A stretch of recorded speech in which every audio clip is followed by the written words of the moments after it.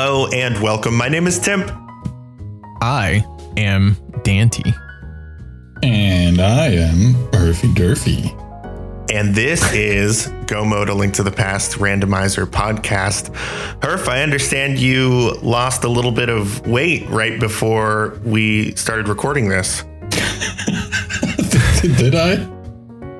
Yeah. Are you talking? You posted a photographic proof of it right before we started this as well. This is what we're talking about. All right. Oh, man, that's such an insignificant amount of weight loss. I was getting excited, and now this. Yeah, I got a haircut, and I'm looking fly, I got to say, despite the necessary weight loss that I still have in front of me. I was the one who lost the massive amount of weight right before we started. So yeah, okay. The details. Herf, for you to go get this haircut, it seems like it was a whole process. Not really. I mean, I've gone to the same place to get a haircut for the past 20 plus years at this point, probably. Wow. That's a lot. I used to still live with my parents, and I was a kid. I was like 15, 16 maybe. And my mom took me to the place where she got her haircut. And the guy that, was like an apprentice there learning how to cut hair correctly, I suppose, what's it called? A hairstylist, a hairdresser? Like a barber? Yeah, barber. I guess a barber. He's the guy that I still go to now to get my haircut. He finished it, and he is now a full-blown barber, and he opened his own shop, and now he is teaching people how to cut hair and stuff. And I still go to the same guy somehow. And nice. It's kind of like going to that's a very bad comparison that I'm going to say right now, but it kind of works like going to the doctor, I guess. You make an appointment and you show up on time. And then, especially now with all the COVID stuff, you ring the doorbell and they let you in if you have an appointment, and then you sit down, get your haircut, and then you pay, and then you leave. Yeah. I do that online check-in through the app on my way too. It's nice to be able to just walk right in and not have to wait. Yeah, they're not quite that far yet. They let you book appointments online and everything, but once you get there, they have a little Wi-Fi doorbell that they glue to the glass on the outside. It's really shabby and crappy, but it works. Yeah, nice. Dante, what about you? Tell us about your personal hair cutting, hairstyling tendencies. Oh, dude, it's actually the most complicated process for me to get this crazy do that I have.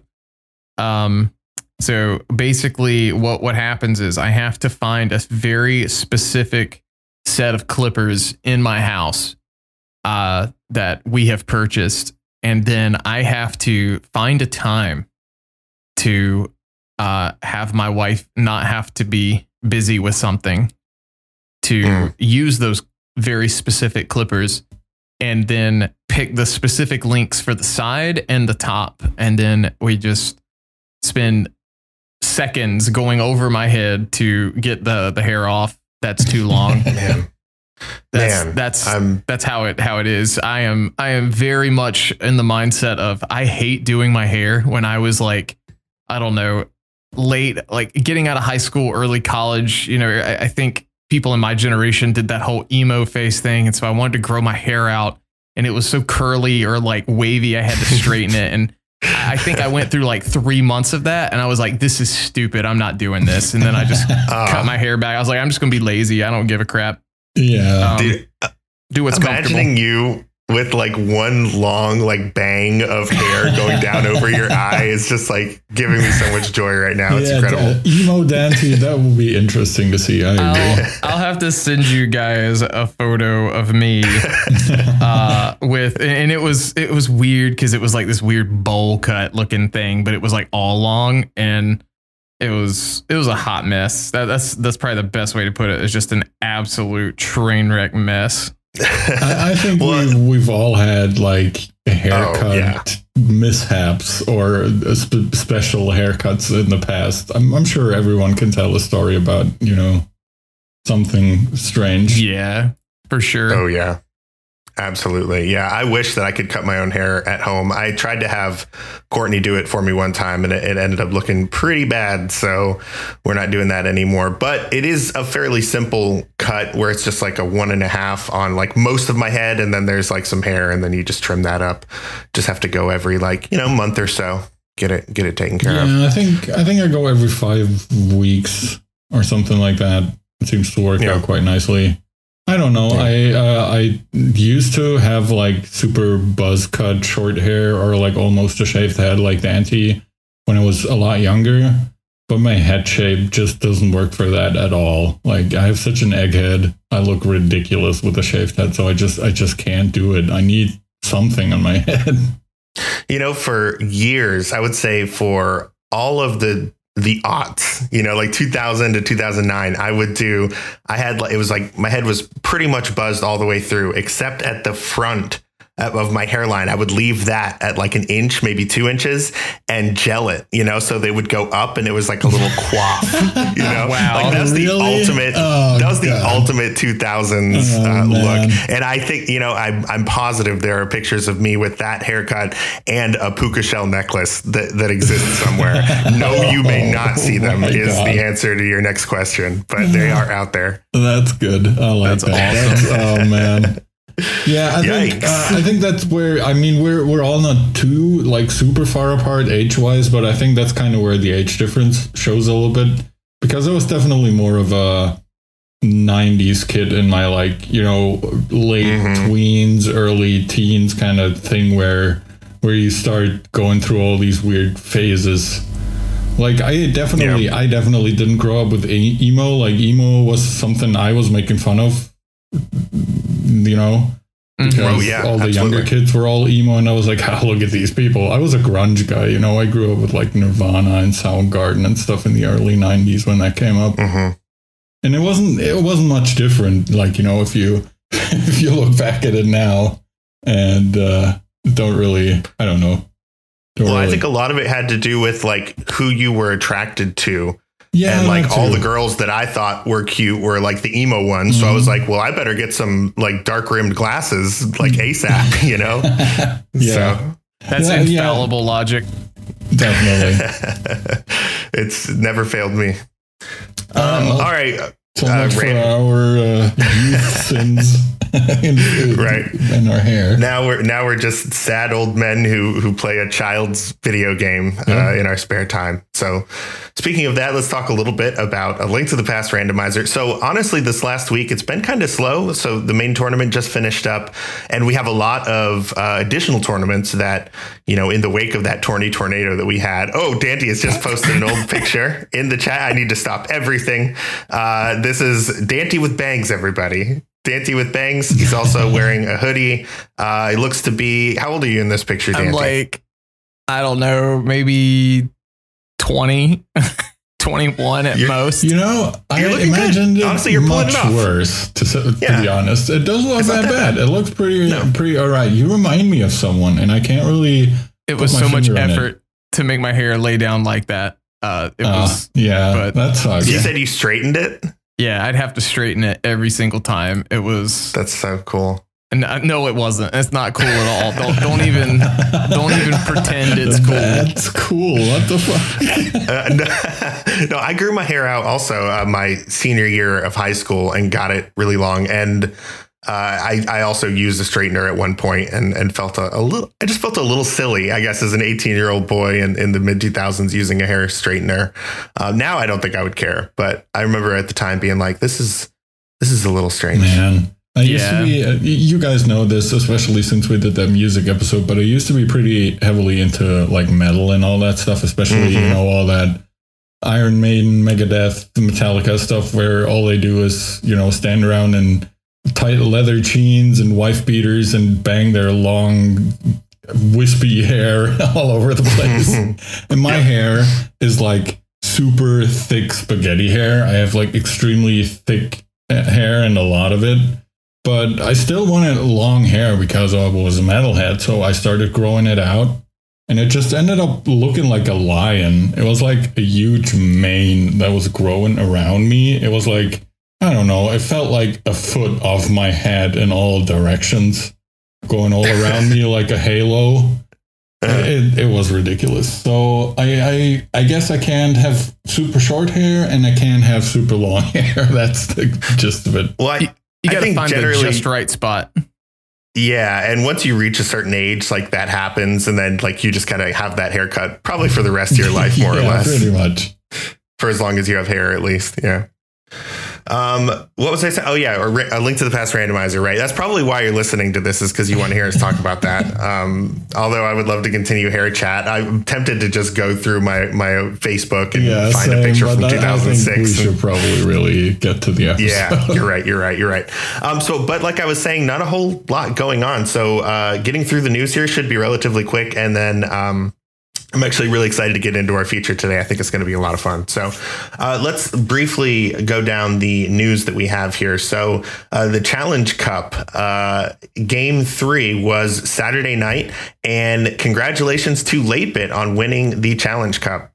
So congratulations. It's, it was a good tournament. Bronze went to Fant. So that is how the Challenge Cup shook out. So we'll post the challenge so you can see that in its finality. But congrats to Ridley Dragon and the team for another successful Challenge Cup. And then we have some other tournaments. We have the Pilot Spoiler, and I did want to just take a moment to check in on that because Dante, of course, is a participant. So Dante, how's it been going? It's been a lot of fun. We are, Lilith and myself are currently 2-1. We had a interesting game 2 where we took our loss against 2C and Will WC because I basically dipped into Misery Mire 4 times due to forgetting bombs. Oh no! Oh no! Bombs are a thing. That's really easy to do in a Pilot Spoiler. I wonder where we've heard me forgetting bombs before. But anyway, it was actually really funny. I need to find the clip. Well, we forfeited pretty right before they finished, just because we knew we were going to lose. So what happened was I forgot bombs. We got bombs, came back in, and then I was near the back and I mirrored. So basically that was another quad. It turned into a quad dip of Mire. It was great. Wow. So what I did, I marked everything as done on my tracker, and then I just clipped into GT and started climbing GT, and it was perfect because the pilots are allowed to watch the opponent, but the runners aren't. So Will knew that they had a lead, and basically had minimized my stream as I was coming to the mountain to do Turtle Rock. And then I clipped into GT and he pulled it up, and you could just hear on 2C's stream at one point, like he goes, "What the heck? They're already in GT." And then you get to Ganon and you can't damage him in phase 4. And I'm like, all right, well, we're just going to forfeit right here now. Cause we broke the rules anyway. But it was, it was a good time. They were good sports about us being stupid. If they would have been like, "Oh, we're behind, we're going to forfeit," I would have made sure they, got the win because we totally that was my fault. Yeah. You ran your chances into the ground, so to speak, when you made the decision to clip into GT. Yeah, it was like, this is us saying we lose. Like that was my concession of GG because I knew they were watching. Like you can't do that in a race, like a genuine race where, everyone's not paying attention, obviously, to everyone else's stream, but when someone's watching you, it's a little funnier to do, in good fun, at least. Yeah. So Herf has just posted a picture of himself at a younger age. Guess the year. Guess the year. Mm-hmm. Can we guess the age and then try to guess the year? Sure. Yeah. I mean, comes out to the same basically, but sure. Okay. I'm gonna guess the age is 19. That's real close. I was gonna say 20, so 2000 or so. It was in July of 1999, and I had just turned 18 a month before. Heck yeah! Nice, looking good, and that's the buzz cut look. Yeah, that's the me being buzz cut. Oh, excellent. Oh, damn. Excellent. So now we need to decide, are we going to post these pictures? Are we going to let people listen? I kind of feel like we have to now after describing them for so long. I don't know how cool I am with that picture specifically being out. Oh boy. All right. Well, I'll work on Herf, and you can just check the episode description and see how well I did, whether that picture's there or not. Because there'll probably be some of me before this episode's over. Let's just be honest. All right. And then the rest of the tournaments that have been going on, we have Cross Keys and HMG. Cross Keys will be into week 4 by the time that you hear this, and HMG is in brackets, I believe, right now. Mm-hmm. And yeah, they are chugging along. Not as you know, when the tournaments are in brackets, we don't necessarily like dig into all of those, but we will come back when they're nearing the end and tell you all about it. Okay, GMP community updates. So the Mentor Tournament, it is almost bracket time. And as you know, we have 4 brackets in the Mentor Tournament that we name after the swords. So we have a Gold Sword, Tempered Sword, Master Sword, and Fighters. Gold Sword is kind of like the top. The ones with the highest and best Swiss records will filter into that one. And then it moves down from there. So obviously at the end of a Swiss, we have a lot of tie records. And we've talked about this in the past before. But people who really start asking right now who are in the Mentor Tournament, well, how do I know if I have the same record as this person, how come they made the gold bracket and I made the Tempered Sword bracket? And the answer is we do have a method that we use to figure all of that out. It is on our rules page for the tournament. And we're also going to put out an announcement here pretty soon, or actually it's probably already been out by the time you hear this, that kind of describes the process and hopefully answers any questions that you have. But it uses a combination of your finish time, who else has played who else. There's something called like a Buchholz number or something. I don't know. There's a whole process, but this was dealt with in detail last year, and is another thing that we've used to improve this year, is having all of that ready to go and well defined before we started the tournament. So I feel very confident that we'll be able to handle that as an admin team. And then, yeah, we'll be into brackets. Mentors go away. Hopefully we'll be able to get a lot of them like on commentary for restreams and things like that. And we'll figure out who our champions are of our 4 brackets. So it's coming up. Get ready. Mm-hmm. Mm-hmm. All right. Oh, and I did want to mention right now, so we have had some drops. That's always going to happen. It's natural. Anytime you have a group of 64 people that have to do something like once a week like this, there's things are going to come up. It's life. We've only had 3 racers drop. Last year, by this time, we had 6 racers drop. So I think we're doing really good in that aspect.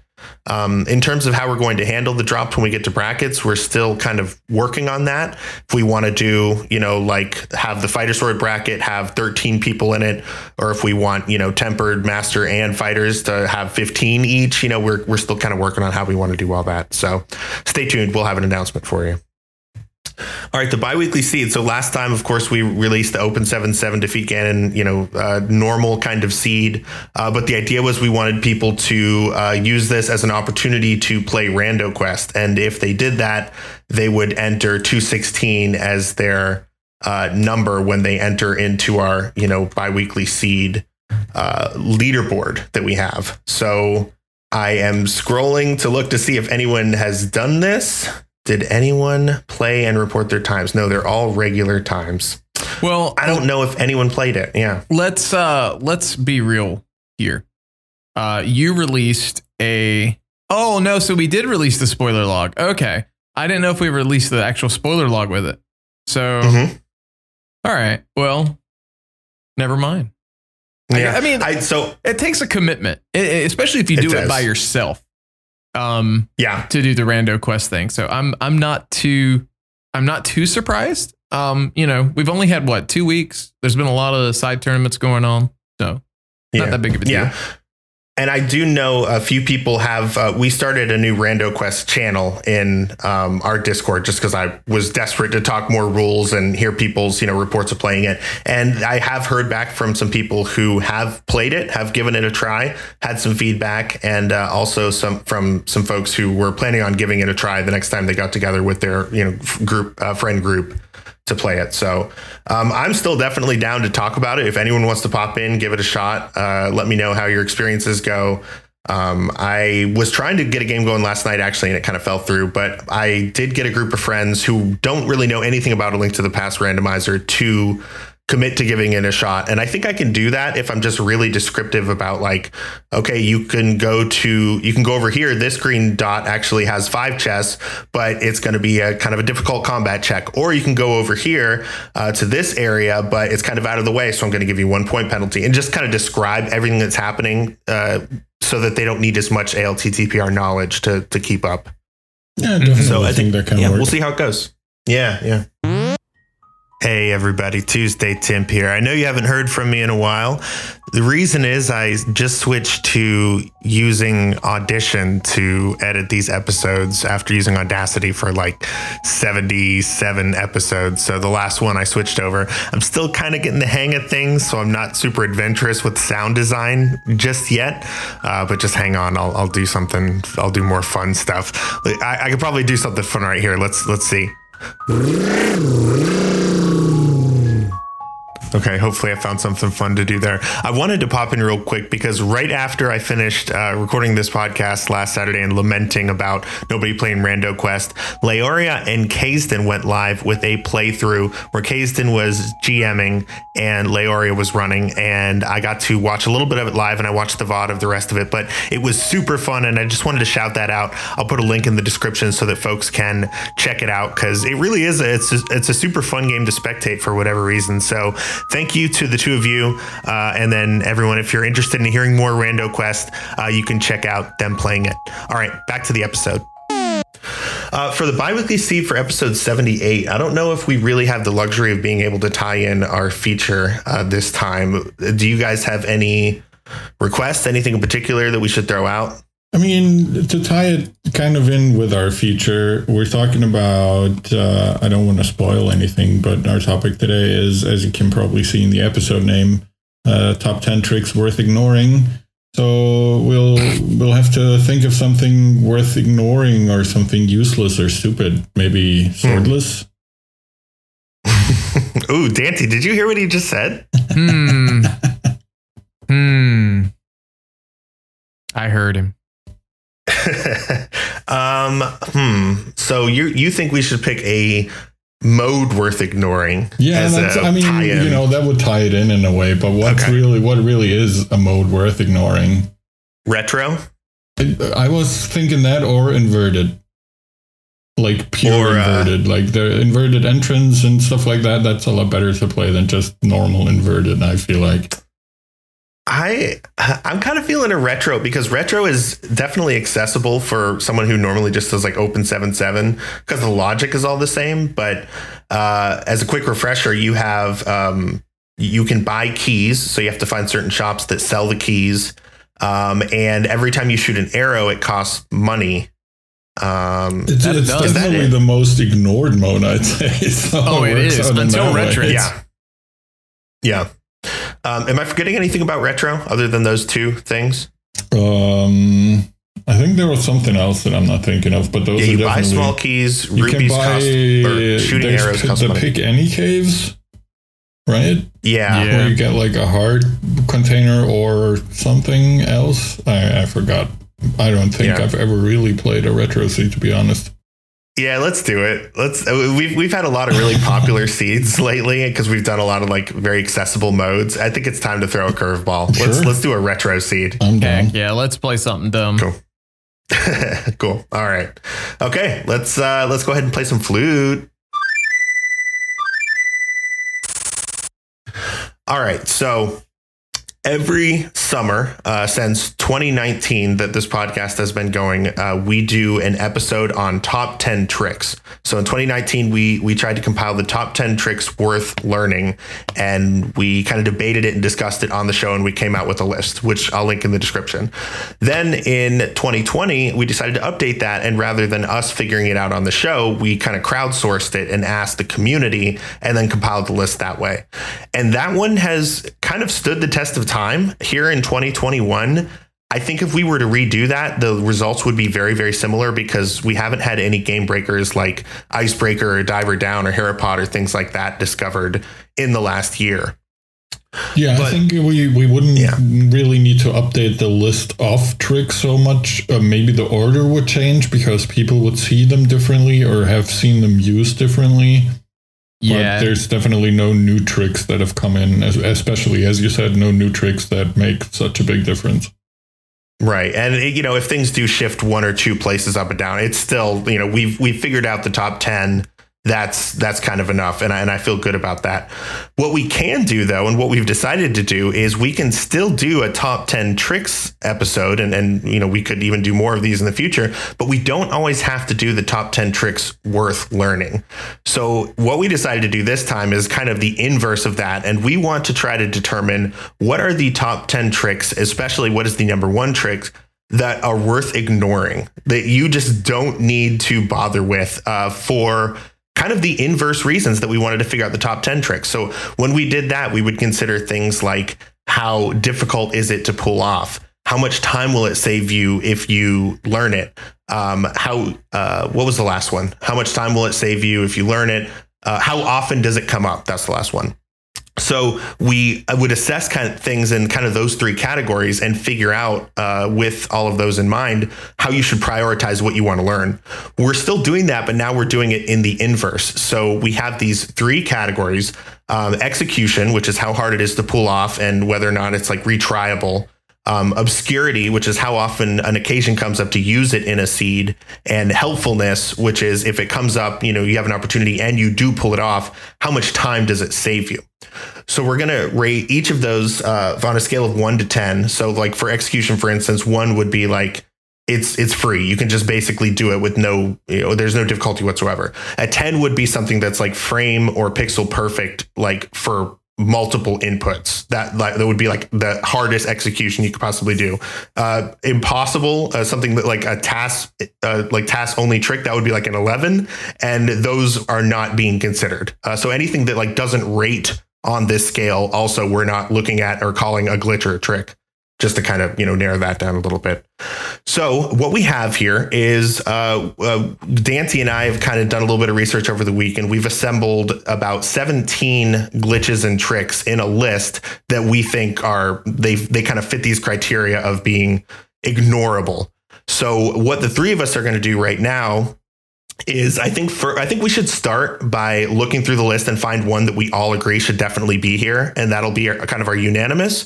And then we'll each go around 3 times and we'll each pick one from the list that we want to put up for consideration for our top 10. That way we'll narrow this down from 17 to 10. And then we can actually do the rankings for each of the 10. And then we'll have our final list at the end of the episode. How's that sound? That works for me. Sure. Okay.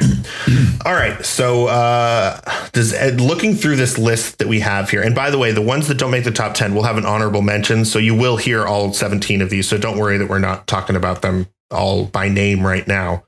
But are there any that you guys see on this list that you think are just like obvious, like all three of us would want it?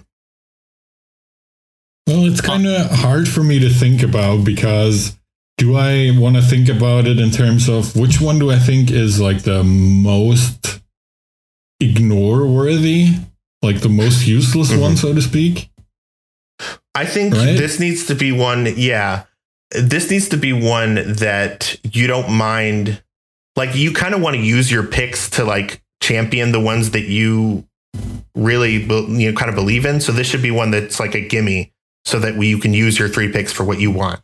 Yeah, but the thing is, do I believe in them because I think the tricks are actually not that terrible and they might be good? Or do I believe in them because I think they might be the worst? Yeah, we're making a bizarro list. So the number 1 is going to be the least helpful trick in Rando. Okay. That still technically counts as a trick and maybe has some reasoning for doing, but it's like super, super low. Is kind of what we're going for. Mm-hmm. If I may, I would like to put forward as the gimme before we all start nominating them by ourselves. Prize on the eyes. Yes, that's a fun trick, but I'll agree. I didn't know you had added that one, but definitely something. It's a really cool thing to see. No one is going to really utilize that in a race situation. So I agree. Okay, so that'll be our one gimme, and of course we will define these once we get our top 10. So don't worry about that. Okay, so let's start with who wants to go first? I'll go first. Okay. I'll nominate the Bonk Prize pre-grab. I think that would have maybe also been a contender for me for the gimme, to be honest. Really? Yeah, just because, it's cool and nice, but it's not really helpful or used ever. The only thing that I know about is, well, we'll get to it when we talk about it, maybe. Yeah. Okay. Very good. I'm going to jump in here. I'll nominate myself to go next. And I have to grab, just because I love that it's on here. Dante added this one. It just makes me laugh to think about every time. Pressing L or R to move through sand enemies. I am taking that and putting it as one of our useless tricks for contention here. Definitely is pretty useless because like we'll talk about it more, but it's not as fast as it sounds like on paper. No. Cool. Okay. So we're back to Herf. No, okay. Dante, we're on isn't it? Dante. I'm sorry. I don't get to do it. I don't get to do it. So if we're going off full on like useless, man, it's tough. There's some real stinkers on here. LSD blind is completely useless. That was going to be my next pick. Like, okay, you swagged a little bit. But no, I've got a defense for LSD. No, blind. so here's the thing: like you swag a little bit with it, but then Twitch chat like starts to cancel culture you because it's too bright. Hot take. I mean, it is pretty bright. That's what I'm getting at. Yeah. I almost removed it from the list for the earlier criteria I mentioned of like it has to register as somewhat helpful or else there's literally no point to ever doing it. And there is one tiny benefit that I think is worth discussing. All right. So, cool. Okay, Herf, you're up. I guess I'll go for the lamp controlled Samaria bounce. That's a good one. I'm glad that we're including that. Great. Okay. We've talked about that one a few times on the podcast. Yeah. So I sort of get that. Some of these other ones, honestly, we have to kind of learn them real quick, and it won't take long because I have links to all of the ALTTPR wiki pages. So cool. Okay. Next up, I am actually going to do one. I don't know if this really is the most useless, but I want to discuss it. I want to rank it and see where it comes out on this list. And that is learning the AGA-1 Darkroom.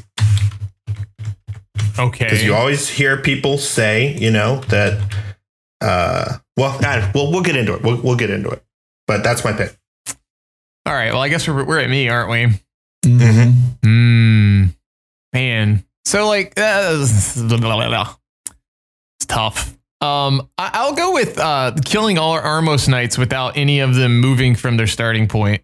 That's I couldn't find a page on this, so you're gonna have to explain a little bit. I can explain it when we get to it. But as far as like being useful, so what kind of we got some topics on here, and we may we'll have the honorable mention section, I guess, but like they're good for niche scenarios, and I think they're worth learning. But yeah. Well, see, yeah, and I think even though this list is kind of for fun and just sort of an experiment, it could actually serve a little bit of purpose. I think things that end up being sort of high, like number 10, number 9, number 8, there probably is a little bit of merit to learning some of these. So we'll figure that out for sure. Who is next? I am, I think. All right. I'm having to decide. I think I'll go for the extended auto stairs. I think there is like a very niche use there, as was all of them, as you said, but it's not super useful. Okay, yeah, very interesting. All right, I'm up next. This is my final one. Mostly just because it's getting a little hard now. Like I was already having a hard time choosing the last one, so. It is mostly just because I want to discuss it. I am going to grab Sank and Quit. As a useless one? Oh my god. Okay. Okay.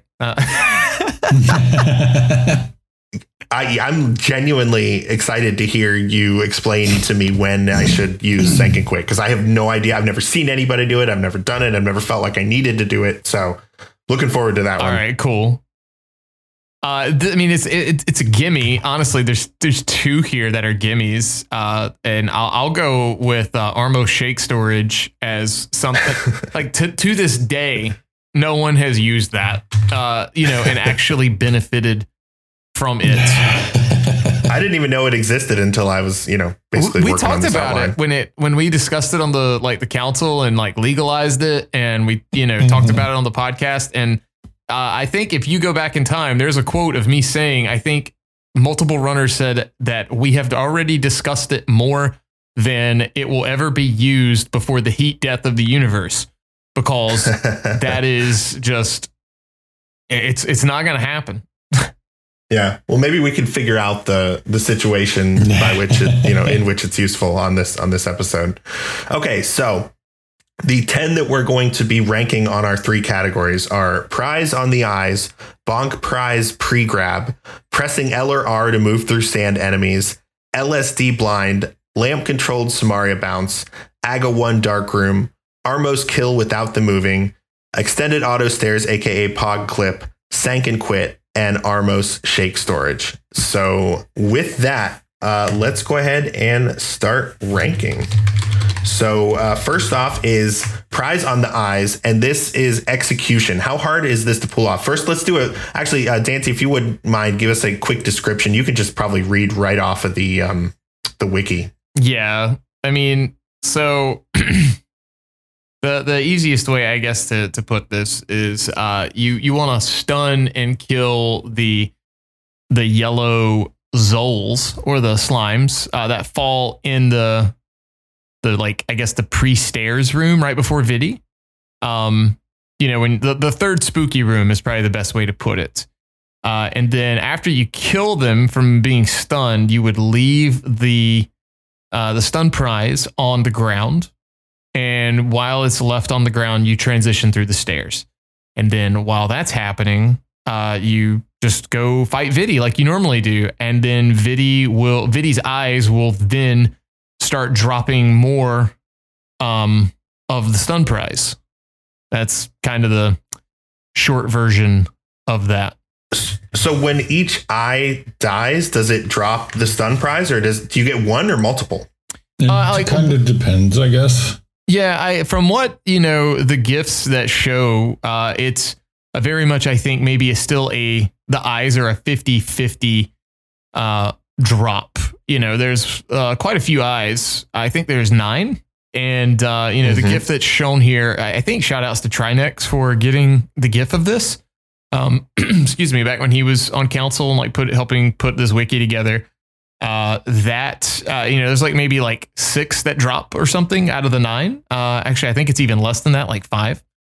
So yeah, it's still 50-50 drop, I would assume. According to the entry here, it corresponds to how many stun prizes you leave on the floor. So if you leave more of them on the floor, more of the eyes will start dropping stun prizes. I don't know if that just means you have a greater chance of getting them, or just more eyes have them, or what exactly it means, but apparently more prizes equals more drops later on. So, all right, I'm going to talk about why this is useless. All right. Yeah, I'm ready to adjudicate. Because if you needed what was being dropped, you should have picked it up when you killed the slimes. That's the mic drop moment. I don't see a use for it. The only thing I can see is in one of those GIFs on the wiki, which shows a drop in arrows. And it can be helpful, I guess, if you're a super bad shot and you miss everything and you need an arrow refill during the fight. But that's literally the only thing. Maybe a heart refill could be helpful or something, or if it's fairies. Yeah, fairies, I guess I could see, like, if you're just very, very bad and you know that you're going to lose a lot of life and you want to be able to get a potential fairy refill every time you kill one of these eyes, I guess. But then it just begs the, like, if your knowledge of this game is that strong, how are you not better at Vitreous? You know, like, it's just. I don't think that's a knowledge play. I think that's so like Herf said, if you are big brain enough to remember to do this, also to set up it takes a little bit of time. You got to wait for these little dudes to drop everywhere, and then you got to stun them all near each other and kill them. I mean, there's there's definitely the chance you've got a flute, unless you're playing like inverted or entrance. So you could have went and bought a potion. I'm pretty sure you've got one bottle by now, like 9 out of 10 times. So, you can buy a potion for it. The arrows are literally the only thing I think that could be useful for this. And when I say that, that is just super highly dependent on, hey, what's my stun prize? Yeah. All right, sure. let's get into our categories here. So, execution, how hard is it to pull this off? I would say you have to know what the stun prize is, which takes a little bit of memory. But in terms of getting the enemies together and then killing them all and then letting them drop their prize and then walking away, that seems pretty easy. So I would probably give this on an execution, maybe like a 4. Really? I would give this like a 1, maybe a 2 if we're being generous. Big same. Yeah, I think we should be generous. I think you're going to find there are things that are even easier than doing that are on this list. So I'm trying to leave a little room. Could be a 1. Like, are we rating these 1 to 10? Like, and you can't reuse the number? Is that how you want to do this? No, I didn't. No, that's not necessarily. But you do bring up a good point. We should rank these against all glitches, not just the ones that are on the list right now. Okay, yeah, I'm good with the 2 by kind of going by that.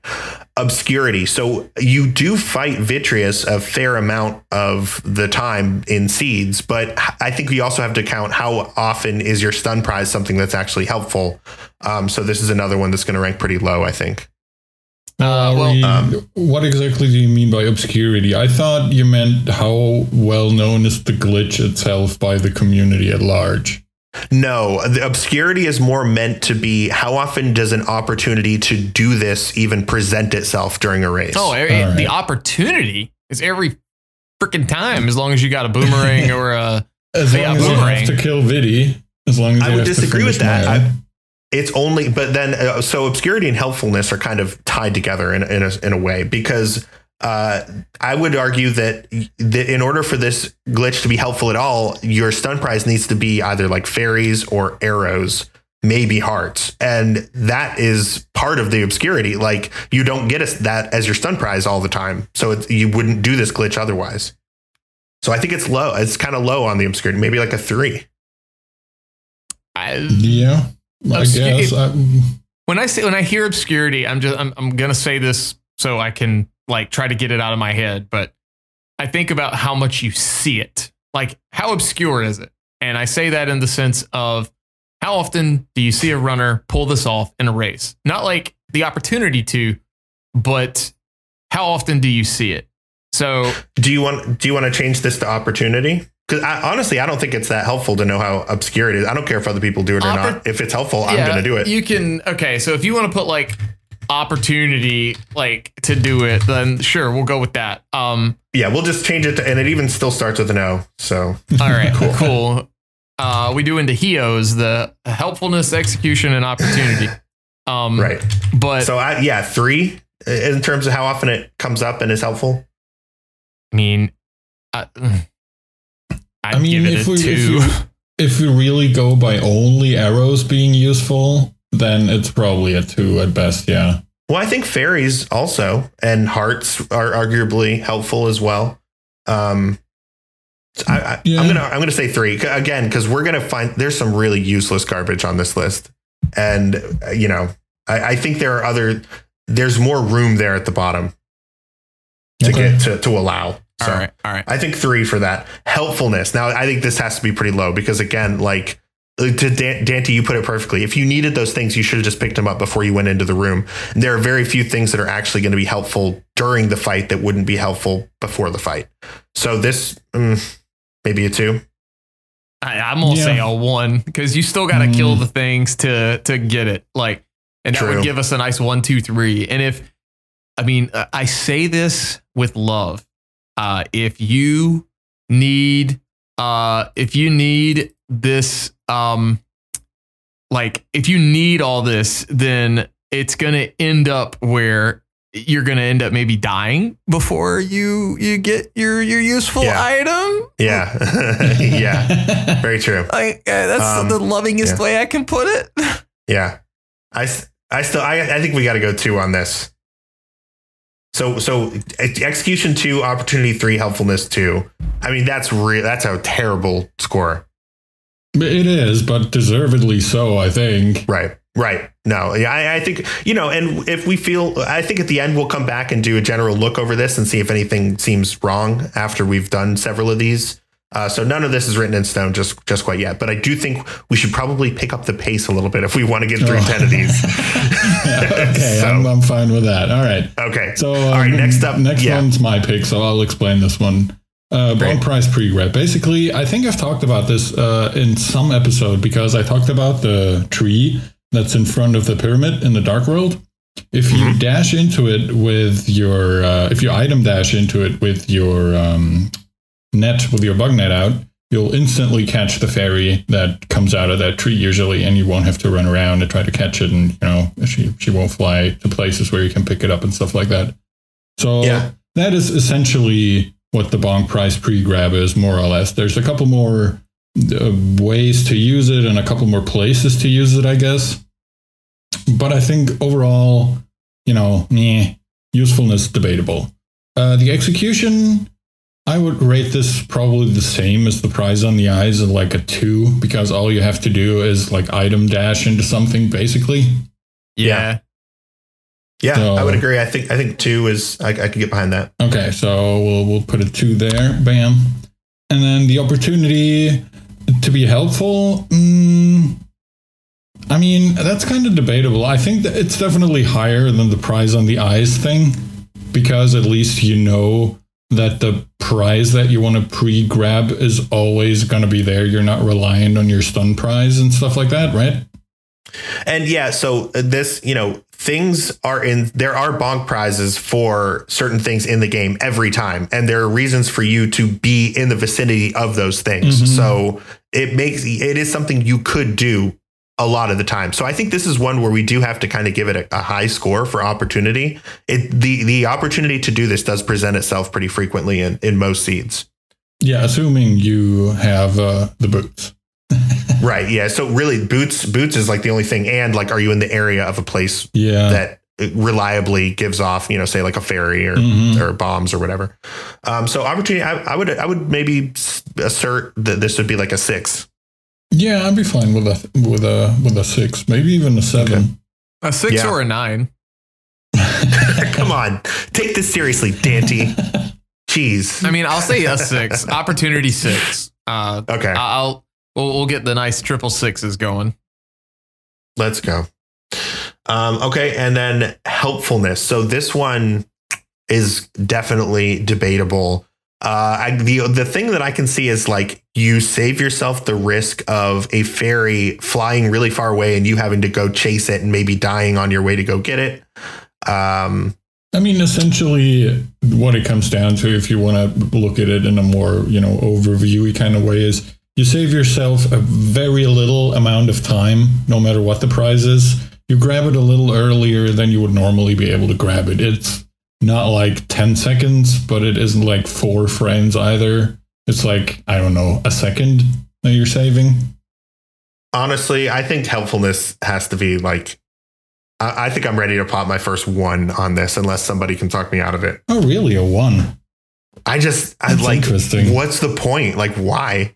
Well, there's also, you also have to consider, Quick Swap makes this a little bit easier, but switching the items to go from the hook shot to be able to activate it. Well, the thing is this. This is how I'm thinking about it anyways. If the opportunity presents itself and you plan on getting whatever the bonk price might be anyway, like if your plan is to get that bonk price because you need the bombs or you need the fairy or you want to catch a fairy in a bottle, whatever it might be, you might as well go for it and save that time. And it is helpful in that way. And that's why I would have rated it like maybe a 3 or a 4.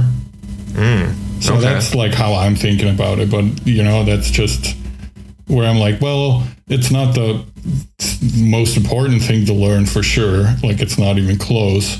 But if you're already planning to grab the bonk prize and you have the chance to execute this glitch or this bonk prize pre-grab trick, then you might as well do it.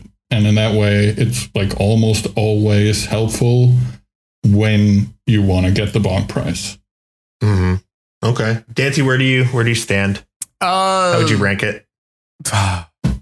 Have you ever used this? Just out of curiosity? I haven't. Okay. Like, I will, for a fairy, I will go for it if I want it. Like, I'll bonk it. And if it gets away, then I just suck. Like, that's just life, Yeah, like, I had a bad dice roll with it. Maybe in a spoiler race, I could think about going for this.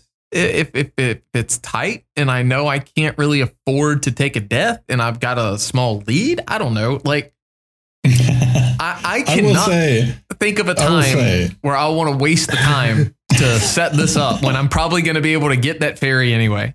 Like, right. Yeah, that's fair. It sounds like you're gonna white knight for this. No, not really white knight. I was just gonna say, I will say that I have used it on like specifically that tree that I keep talking about in front of the pyramid after an especially rough Ganon fight where my equipment wasn't very great.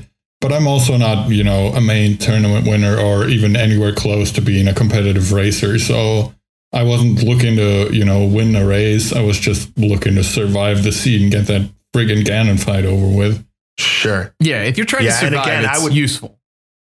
Yeah, and I would argue, the fact that you knew that the fairy is there is what was really, what helped you. But did the pre-bonk, the bonk prize pre-grab actually, was that what was really helpful to you? Well, and that is, debatable. I mean, I guess you can argue about that, but I feel like you can argue about that for a lot of glitches. Like, is the effect of the glitch helpful, or is the result of what you get because of the glitch helpful?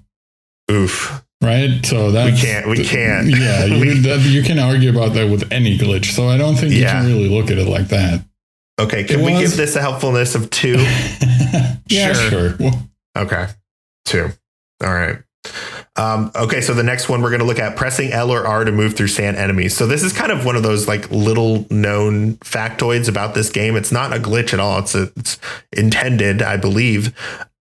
So yeah, you can, for some reason, L and R don't do anything in the vanilla, 1991 A Link to the Past, except for actually, I take that back. I think when you're on the map screen, you can press L or R and it toggles between like the zoom in and zoom out thing. So that's one thing.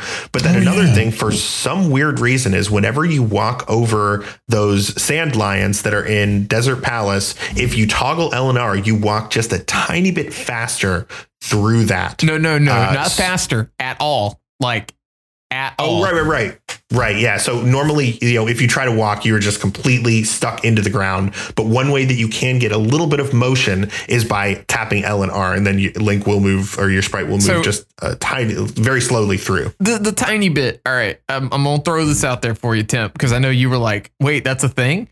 Like, you have to spam the crap out of it. So like, all right, let's say the perfect form for me for doing this is like, I've got my left thumb on my D-pad and I've got my right thumb and pinky extended while I've got my other 3 fingers kind of tucked over, and I'm rocking my thumb and my pinky over L and R back and forth fast as I can. You won't even get about halfway through the guy. Like, it's and the whole animation lasts, I don't know, like 7-8 seconds maybe before it goes back into the ground and you're able to move again. And depending on your health, you're going to take at least 1 or 2 hits. And from what I understand, they'll do a whole lot of damage. So it's not that big a deal. But I'm here, if there's ever an opportunity for that to happen and you didn't have a weapon to kill the guy and you were in desert, because that's like the only place, then if you lose a race to this, I will take that L every day. Like if it was that close, that would have saved me time, by being halfway through the enemy and taking damage, and my opponent, edged me out in a VOD review because of that, then like I will take that. That is the one thing where I won't, I guess, stress about, I had to wait for the enemy. I couldn't walk through him. Like I stress about everything in a race. I'm not stressing about that. Wow, that says a lot, honestly. Okay, so execution. This is sort of tough because technically it's extremely easy to just tap, your L and R buttons or whatever on your controller. But to hear you say it, and yeah, this is true. I have known about this glitch for quite a while, but every time I try it, it's like, did it work? Did I not do it right? And it's like over, and I'm like, whatever. So that kind of makes me want to put the execution as pretty high because you have to tap so fast to get any sort of benefit whatsoever out of it. Yeah, but that's not really execution, is it? No, it's well, execution to give you a benefit. Because like to just do it is one thing, but to do it so well that it actually does save you some time. Well, now we're incorporating helpfulness if we're execution for they're benefit. all connected, Dante. They're all connected. This is all part of the. Oh yeah, it's Hio. Okay, all right. Yeah. So I don't know. What do you guys think? How would you rate it? What do you want to give it for execution then? I mean, I was thinking maybe like a 7. If you have to tap that fast to be able to get any use out of it, then that's the execution cost. All right, Herf, what you got? I mean, it's, I guess if you want to look at it like that, I just think of execution differently than, I don't think being able to tap L and R so fast that you can move through the whole sand line is good execution. So what's your number? Dante, what would you have said? I don't know. Maybe. I mean, I know you want to say like a 1 because it's easy to just hit L and R. Yeah, pretty much. But yeah, I got it. Like I've already made my. I'm at a 0.1. Like, I'm sorry, because like you just hit the L and the R button. It's not even hard. It's like you're not. It's like you're not listening to me. I know that you just. But you can get a benefit from just barely hitting L and R. And I'm trying to get so far away from this mic because I'm yelling about it. But like you literally press L and R. Like it's not hovering. It says there's no timing to it. It's you just press L and R. Like you just do it quickly. Like, I mean, if you want, get a massage gun and have it here and like slam in you can put your, I don't care. You can put your 7, right. We can average them. Get a massage gun and slam the L. I refuse to die on this hill. I don't care enough. It's a 1. We're moving on. Pressing L and R to move through sand enemies. Opportunity. I would say every time you go to Desert Palace and you don't have a sword is the time when you can use this. Because if you have a sword, and hopefully we can all agree on this, 1 slash of the fighter sword is way faster than trying to walk through this. Okay, good. So yeah, opportunity is actually somewhat low because it's only swordless desert is when this comes up. So let's say like a 3. And remember, opportunity, this helps to prioritize how much worth your time it could be theoretically to learn it.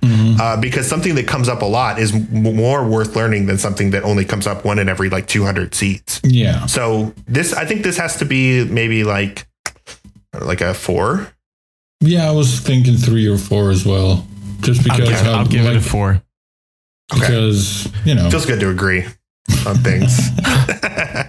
All right, what about helpfulness? This has to be low as hell, right? Yeah, that's like 0. Yeah.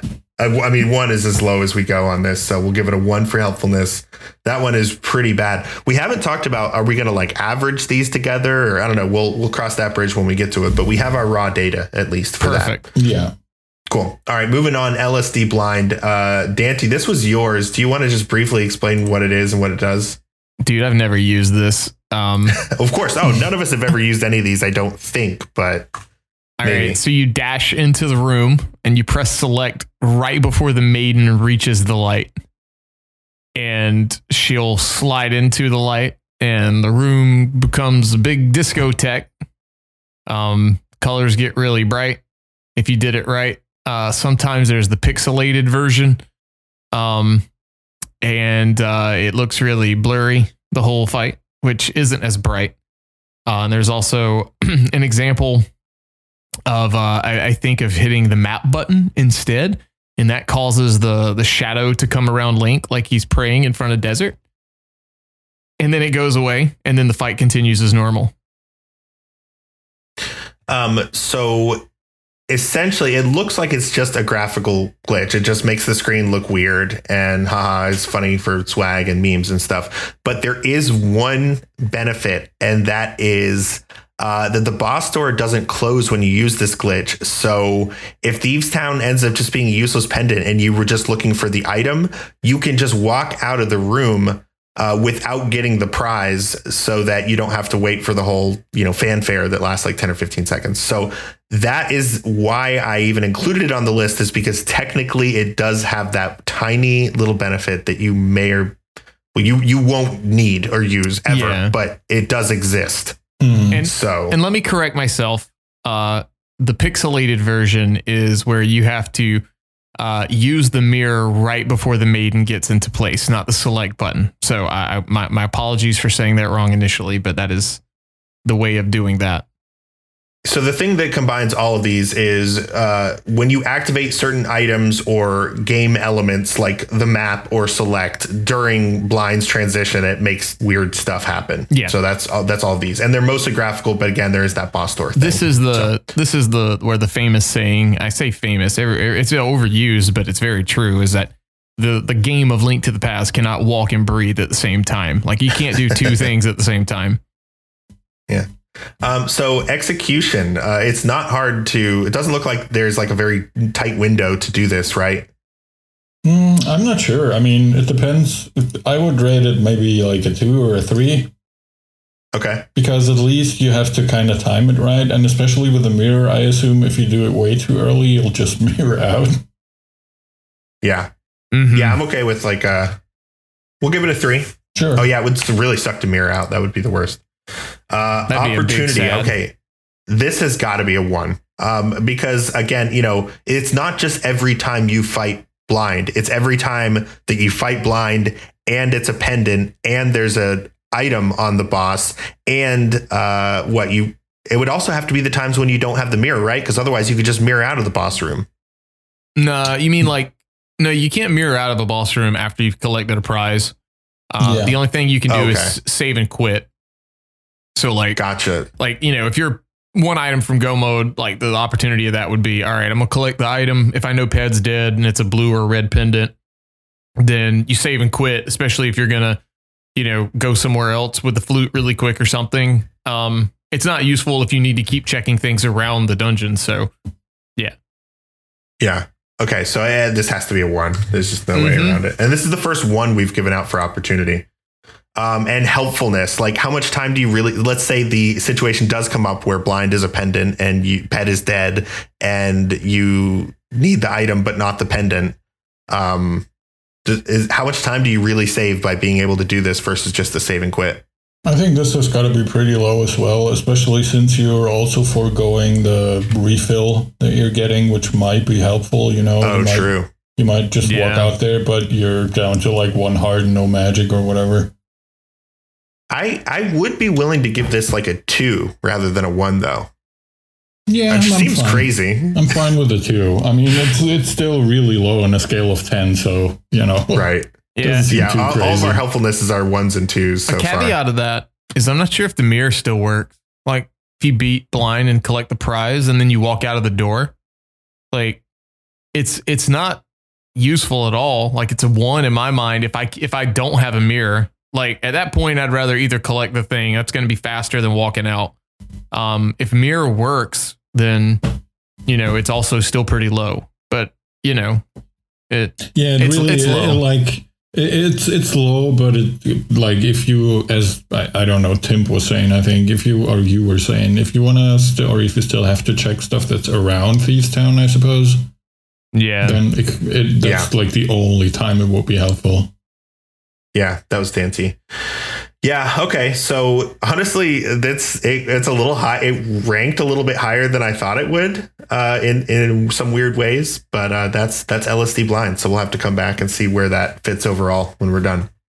All right. Lamp controlled Samaria bounce. Was this That was me. Yeah. Okay. All right. Briefly, so we've talked about this one on the podcast before, actually once or twice, but give us a brief reminder of what this is. Yeah, we have so the example that's usually used, and that's also in the GIF on the wiki, is in the crystal roller room, or in the compass room of Turtle Rock, I think is this. Where there's a chest on the left side, and on the right side you have a roller rolling from the left to the right. And you put down a Somaria block, and you pick it up and you throw it. And then after you throw it, or before you throw it, you switch to the lamp. And then after you throw it, you quickly use the lamp, and it'll make the Somaria block bounce on the ground. You have to time it a little bit. I personally have no idea how tight the timing is. But the usefulness of this example specifically is that the block will bounce far enough to, when you explode it, it'll hit the crystal switch and let you walk out of that room to the key door at the top. Yeah. So I have done this before in practice, I think, just to like for the Ancilla episode. I think I practiced it just to see if it was possible, if I could do it. And I would argue you really are not going to be able to pull this off in a race unless you have done it before in practice, or like in a multi-world, or just messing around or something. So for that reason, I think the execution probably should take that into consideration. I don't think that window is super tight like you were talking about, but again, no one's just going to remember that they saw this during a race one time and bust it out. You have to do it yourself at least once. Yeah. So I would probably give it so far, all of our execution has been really low for all of these. I would probably give it a 5. I'm cool with a 5. It's definitely harder than pressing select at the right time for LSD blind. So, yeah, absolutely. No, that works out. Yeah. Now, opportunity, this has to be super low, because not only is it, again, it's not just when you're in TR, but it's when you're in TR and you were dumb enough to lock yourself in this little gate with the crystal roller chest, which, usually when that happens, you're lucky if you have the necessary elements to get yourself out of there. Yeah, I don't know. Maybe a 2. Yeah. No, I got, because the helpfulness really should be. Here's the thing. If you find yourself in this situation, knowing this glitch is extremely helpful, because you don't have to mirror out of TR, but you have to really mess up pretty bad to be in this situation in the first place. So this is difficult. Yeah. If you've got boots, if you've got boots, there is a way to put a block down and then position yourself where you're kind of in the block, and then punt it by dashing into it and get yourself out of there. Like if we were ever to have Somaria bounce be banned, because it's a weird, Ancilla thing, then, it would definitely be better to know the boot setup. But then you'd be stuck mirroring if you did that without boots. So I don't know. I think between opportunity and helpfulness, either one of them needs to be as low as it possibly goes, or they both need to be a 2. I don't know. It's just yeah, I agree. I think I'm fine with making both a 2, because it's really not much higher than that for either of those. Yeah. Yeah. Because I think a perfect one of these, if we were to take a good glitch and rate it on this, a good one, execution would be low, and opportunity and helpfulness would both be really high. Yeah. So by this one having a high execution and really low opportunity and helpfulness, it really illustrates the point that it is not a helpful glitch to learn, or not a good glitch to practice. Okay. All right. I feel good about that. Now let's look at Aga 1 Darkroom. So I think this one is pretty self-explanatory. We've talked about dark rooms in the past. We've talked about Aga 1 in the past. This is just if you don't have the lamp, but you want to beat Aga so that you can get your Dark World access, or get what's on the lumberjack item, or whatever the lumberjack item is. So the idea is, there's I think 6 screens that are dark, something like that, in the Aga Tower. Some of them, one of them is a maze. A couple of them are you have to kill the enemies. There's One where there's a couple of quick enemies that are coming at you, so that can be a little difficult. And then the main thing that makes this really tough is the room with all the bottomless pits and the guards that charge you when they aggro. And then there is another one where you have to kill an enemy for a key. So there's a lot of tough stuff you have to do in the dark here. And what people normally say when they're wondering, if you should learn it or not, is that it doesn't come up often enough to be helpful. But the reason I wanted to bring it up for consideration here and talk about it is because, I probably played somewhere, like a couple hundred seeds or something like that. There's probably been, I would say, like 2 times in those 200 or so seeds where I have said, I wish I knew Dark Aga. It does not come up very often at all, but occasionally there will be a situation where being able to sequence break Aga without having the lamp could actually be helpful. I can't even remember the specifics. I wish I could, but it was a situation where it actually would have made a lot of sense to do. So for that reason, just jumping ahead a little bit, I guess, if we want to look at opportunity, it has to be low, but I think helpfulness, when it happens, when you are able to do it, has to be pretty high, because there are situations where it is absolutely a benefit to be able to do this. Yeah, well, so I'm going to say 1 for opportunity, and just to finish out this thought, I'm going to suggest a 1 for opportunity and like a 6 for helpfulness. So is the criteria for this that you have to do the entirety of the dark room, or you're playing Key Sanity and you want to get that second item? Ooh, good question. I think the entirety is what I had thought of, but you do raise a good point that even just learning half of this has its benefits too. I mean, if you learn the maze, like, it's not hard to learn the first room. The maze is not hard either once you've done it a couple times. If you got a sword, you run a risk while doing the sword because you'll attract the guard's attention if you clink. But like, especially for cross keys, I mean, that tournament's going on right now. That's, if you've got 1 key and you're there, like, if you're going in, it's very useful, to go ahead and get that second item, especially if you know that, like, the lumberjack drop down is, let's say you've got your moon pearl already, and you've got Dark World access and like East Dark World access. That's the more important one there in this situation. Like, there's no reason for you to go kill Aga. So, I think it's good to know getting that second item at least. Like, that's super helpful in my mind. Mm-hmm. Well, I think everything you're saying just illustrates the fact that, opportunity is super low, but there is really, reason to learn this. And it is the fact that when it does come up, it's really helpful. Yeah, I do think, like, I think the opportunity is higher if you include entrance. Okay. If we're talking, that's just in my personal opinion, and, we can base it off Open 7.7 or, Open Key Sanity or something. But like, in cross keys, especially, or retrants even, I think that the opportunity is very middle ground. Like, if you include the whole aspect of everything, so maybe like 4 or 5, if I'm being honest, like, that would be my personal take. But if just Open 7.7, opportunity is like a 1, like, cause that means that would mean that you've got the boots and something super, super important to you is on lumberjack, and it, like, say a flute or something, and you don't want to wait for a lamp to show up in logic, wherever that might be. Yeah. Well, with that argument in mind, I would be willing to bump the opportunity up a little to kind of split the difference and maybe do like a 3. Sure. I'll concede that.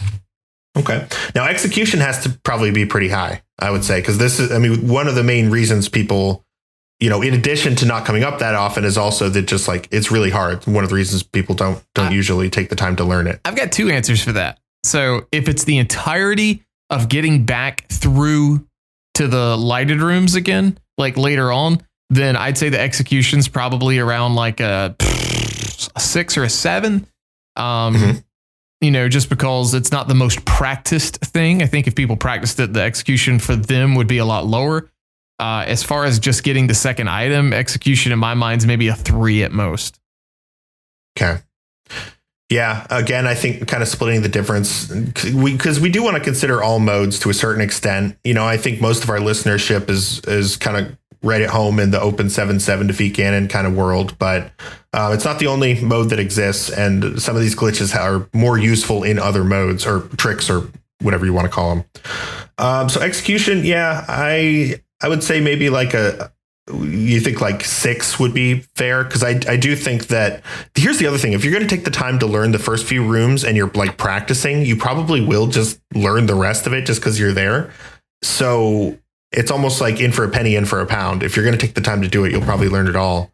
Yeah. So execution should be a little higher. That's my reasoning, at least. The only hard part of the only reason the Aga Dark Rooms are hard is because of the room with the pits. Like, right. There's no barrier for you to hit and you'll fall off. So you've got to know how to navigate that in the dark. And it's unique. That's unique to Aga 1's dungeon or whatever. So, if I'll just go with like, say, execution, we'll give it a 6 if we're talking about the entirety of all the dark rooms. Yeah, I think 6 as well. Mm-hmm. Irv, do you feel good with the 6-3-6 for execution opportunity helpfulness? That's pretty much, you both pretty much covered what I had to say about it from both sides. So perfect. Cool. All right. So we've got 4 more here in our top 10. The next one is Armos kill without them moving. I'm not familiar with this one. Dante, I think you had added it. I mean, yeah, it's just like a thing, like a trick, if you want to call it that. So if you've ever noticed when you're shooting the Armos Knights or hitting them, when one of them's out of position, the rest of them do not start moving. It's pretty slow to do this, to be honest, but it works if you're not good at the quick kill, but you're better at this for some reason. So basically the idea would be you always have to have one of them displaced before they start their circling animation. You would probably need to make sure you've got a way to kill each of them. I've only seen a few people do this, and sometimes it's unintentional when they do it. But you basically just have to keep killing them one at a time. But another one has to be displaced from its start point before you like kill the previous one, if that makes sense. I see. So execution on this, like to be consistent at it, I'd probably give it a 6. It sounds kind of hard. Actually, it is. I mean, it is hard. Yeah. I can't think of a time where it's like opportunity for usefulness or helpfulness. Like I think both of those are in a 1. Yeah. Like I think so too. I think you should just do the fight, but it's a swag trick. I think is kind of what you would go with. Yeah. So if we're looking at glitches, the most useful ones having high execution and low opportunity and helpfulness, this is our current front runner right now. This got a really high execution and the lowest opportunity and helpfulness you can possibly get. As long as we're all comfortable with this ranking, unless anyone wants to argue for slightly higher opportunity, helpfulness, or lower execution. No, I think this is pretty accurate. Yeah. Okay. Cool. All right. Well, then moving on. So we have extended auto stairs, aka the POG clip, which we actually highlighted I think it was earlier this year in an episode. But Herf, do you want to remind us what POG clip is and what it does? Yeah, so essentially you're extending the distance that Link climbs those automatic stairs like you see in the Beetle Room and Palace of Darkness, which is also usually where the example for this glitch comes from, I suppose. Mm-hmm. So the trick here is that you walk up those automatic stairs, but since you're doing this glitch, you're getting a bit more extra distance, and it shoves Link over those switch blocks, over those orange or red or whatever the color is, switch blocks, without having to actually hit the crystal switch. Right. So I suppose it can save you a little bit of time, or it can be a little bit of a quality of life improvement, I suppose. Yeah. The way to do it is you place the Somaria block on the ground anywhere that's not in the path of those automatic stairs. And then you walk left and right along left or right along the edge of a pit, which is you have conveniently in that pod area right below those stairs. And then you just dash up into the automatic stairs. And once at the top, it just, launches you a little bit further and over those blocks. So for execution, this one is going to be sort of tough for me because in theory, it's pretty easy, but I distinctly remember practicing this one in a practice act for like 5 to 10 minutes, and I could not get it once, and I just gave up and moved on with my life. So I feel like personally for me, and the execution score has to be kind of high because I tried it and couldn't really get it and moved on, you know? Yeah, I mean, I've never actively tried it, to be honest, so I couldn't tell you how hard it really is. It seems to be pretty easy from the description. That's really all I can base it on. So Dante, I mean, I've seen you do this in a race. Like, I'm sure you wouldn't probably consider this too hard. No, not at all. So I'm going to use Temp's logic here. Like, I do it a lot, and I haven't really had a whole lot of trouble with it. So I'm going to rank it really low. Like, I mean, that's, I could see where there could be some issue. The idea is just understanding how that pit works more so than the glitch. Like you don't have to be even as far over the pit as the GIF shows on that page. It's kind of like the same premise of storing a water walk coming out of Ice Rod Cave. A lot of people spend the time. I've seen a few racers maybe do like a spin buffer, like they're setting up for a bomb jump, against that pit and then dashing downward. And it's nowhere near that precise. You can kind of hold down left until you think you're maybe like even 1 pixel on that barrier and then just dash down in that, like for the water walk, and then you're good.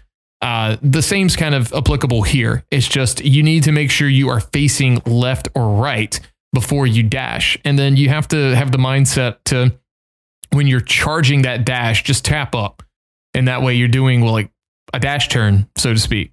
That's kind of it. I mean, because from what I understand with this glitch, like if you were to down buffer, like a spin slash, like you're going to do a bomb jump, I don't think it works at all.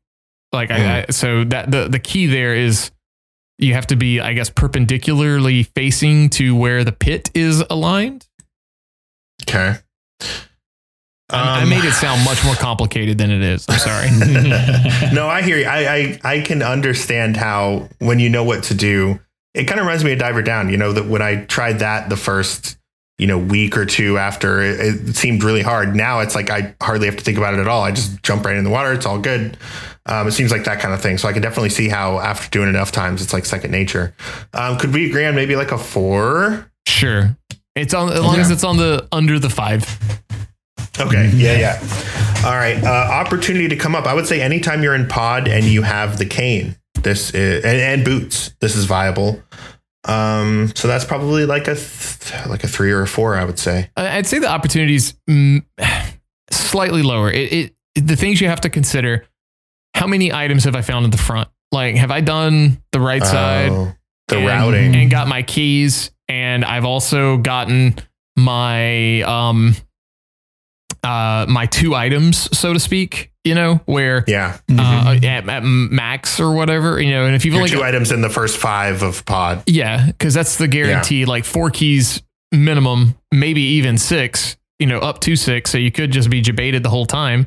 So it's the opportunity is pretty low for it to be useful. You just have to be very situationally aware. That's true. Okay, so maybe more like a 2 then. Yeah. Okay. Now, helpfulness. Assuming the stars align and you are in a situation where you can do it, how much time do you save by being able to dash up those stairs and through the blocks, would you say? I mean, I haven't timed it out, but basically, if you doing both options perfectly, you would have to time out. If you get it first try, it's worth it. If you don't get it first try, it's not always worth it in my mind, because you're still going to do a falling animation. It would just depend on how you want to flip the switch and then get up the stairs. You could do a bonk downward, do a door transition down and back up, or you could throw a bomb, something to hit the switch, or punt the Samaria block and hit the switch that way and then go back up. So it, like I said, very, very situational, but I think it's marginal time save if done correctly on the first try. Okay, I'm going to say maybe like a 3 for helpfulness. Yeah, I'm good with that. Yeah. Okay. All right. We'll call it a 3. All right, moving on. Sank and quit. So I brought this one. I don't fully understand it. Dante, actually, I mean, you were the one that scoffed when I added this to the list as one that is not helpful. So maybe you would be better suited to explain, what this glitch is and when it's helpful. Okay, so basically you basically get electrocuted by a buzz blob or an electrified berry, or being damaged by the Aga Tower barrier. And while the mosaic is happening, you select save and quit, and you're going to automatically start a sanctuary. I think it's useful if you're situationally aware. Like if you feel like you're in a tight race, like let's say you blind, like the only time it's really something you can do, and it'd be beneficial. I think this is kind of good for entrance in some ways, more so than, or maybe not entrance, but you basically would have to mirror and blind check that Lake Elia item. And then there's the buzz blobs just chilling. Like he's just partying out on that, beside that item, taunting you. And then if you grab that and you want to go to like Sanctuary next, like you've got nowhere else to go, then slash your sword, do it really quick, and you save a little menu transition when you're heading into the title screen, so to speak. It's super easy. It's a free time save if you're going to do that. Okay, so what I'm hearing you say is execution. It's very, very simple to pull off. It's more about the mindfulness of when. That's maybe the challenge. Definitely. So. Because we were talking obscurity earlier. I'd say it's very high on obscurity. As far as like being useful. Is it super? Is it super helpful? I mean, yeah, in a way, but at the same time, no. It's super situational. Like I wouldn't want to use it if. Like I said, I would not actively go to the Aga barrier with a fighter sword to do that. Obviously, like it's going to be much faster for me to, select Sanctuary from the menu. Mm-hmm. So for opportunity, the situations in which this comes up, I think, are pretty rare, which should be a high opportunity score. Sure. So is a 9 too high? No, I don't think it's too high. Yeah, somewhere 8 to 9 is what I would say. Yeah. Mm-hmm. All right. And for execution, I think very easy to do. You just wait for the screen to get pixelated, and then that's when you do your save and quit. Yeah, execution's super easy in my mind. I think it should be a 1. Yeah, I think that makes sense for a 1. Helpfulness.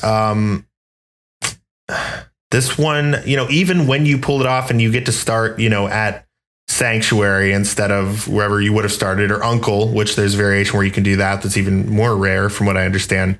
It's like maybe 10 to 15 seconds that you save and like backtracking to where you would have wanted to go.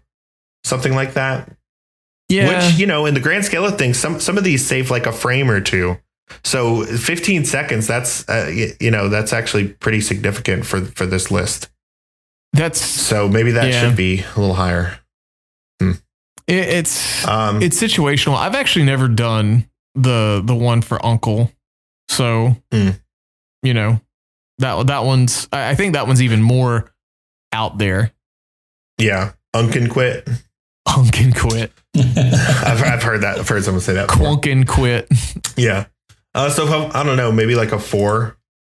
Yeah, a 4 would be, I think, it's like middling, but dope. On the side of like not super helpful, but still like. A lot more helpful than most of these that we've been talking about. Yeah. Okay. All right. So our final one is Armos Shake Storage. Who brought this one? I forget. Your boy. Okay. Well, you've done the last 2. Do you want someone else to read this one? I'll do it. Okay. So execution of this glitch. If the final Armos Knight is defeated while the screen is in a shaking state, from it stomping on the ground, a non-zero screen offset is preserved, meaning you're in that shaking state. With this non-zero screen offset, you can walk by Lumberjack Tree and the sprite covering the hole will be knocked down. So basically you're storing a bonk, if you want to call it that. Here's where it becomes not useful. And that's what I was talking about, like No one's used it yet. The opportunity, like it was like, oh man, this could be the seed, and then it doesn't come up. But basically, you have to have Aga-1 defeated. Like he has to be dead because you have to be able to get to the pyramid. 2, you have to be able to save and quit to the pyramid from an Armos fight, or the castle in inverted mode, so to speak. Keeping that in mind, it makes it that's what makes it very niche, because you would have to either do it from GT in a non-entrance seed, or it has to be entrance. Like entrance is literally the only thing I think this will ever be useful for. And 3, if you cannot save and quit to the pyramid, you must be able to defeat Armos as the boss of a pendant dungeon. Because if you pick up the crystal, it will break the glitch. So if crystal causes a different type of screen transition because you start getting a follower attached to you briefly, which is why in entrance modes, the smith or the purple chest would disappear if you go beat a crystal versus a pendant. They'll stay with you if you beat a pendant, because there's no follower. But all that being said, like what has to happen is you have to kill the Armos, then you have to save and quit. Like this is ideal scenario. Walk down from the pyramid, mirror, and then go left, like walk left. And then when you walk by the Bonk Rocks or the King's Tomb or the Lumberjack Tree, the stuff will move out of the way because you've stored it. And I don't even know if you can do all 3. I think it only happens with 1. The other thing to keep in mind, there are ways to lose this offset. So like if you mirror to the start of a dungeon, it breaks it. If you enter, exit, or just do any underworld transitioning at all, so changing a room even, that breaks it. And if you use the flute, it breaks it. I hope you kind of see now like why I was saying no one's really ever going to have the opportunity to use this more than maybe once in our lifetime, I feel like. Yeah. Everything you just said pretty much just tells me that opportunity is like in the basement. Opportunity has got to be a 1 for this. We want to see a situation where we can use it, but it will not come up because it's so rare. I think that having to kill Aga really like puts the stake in it.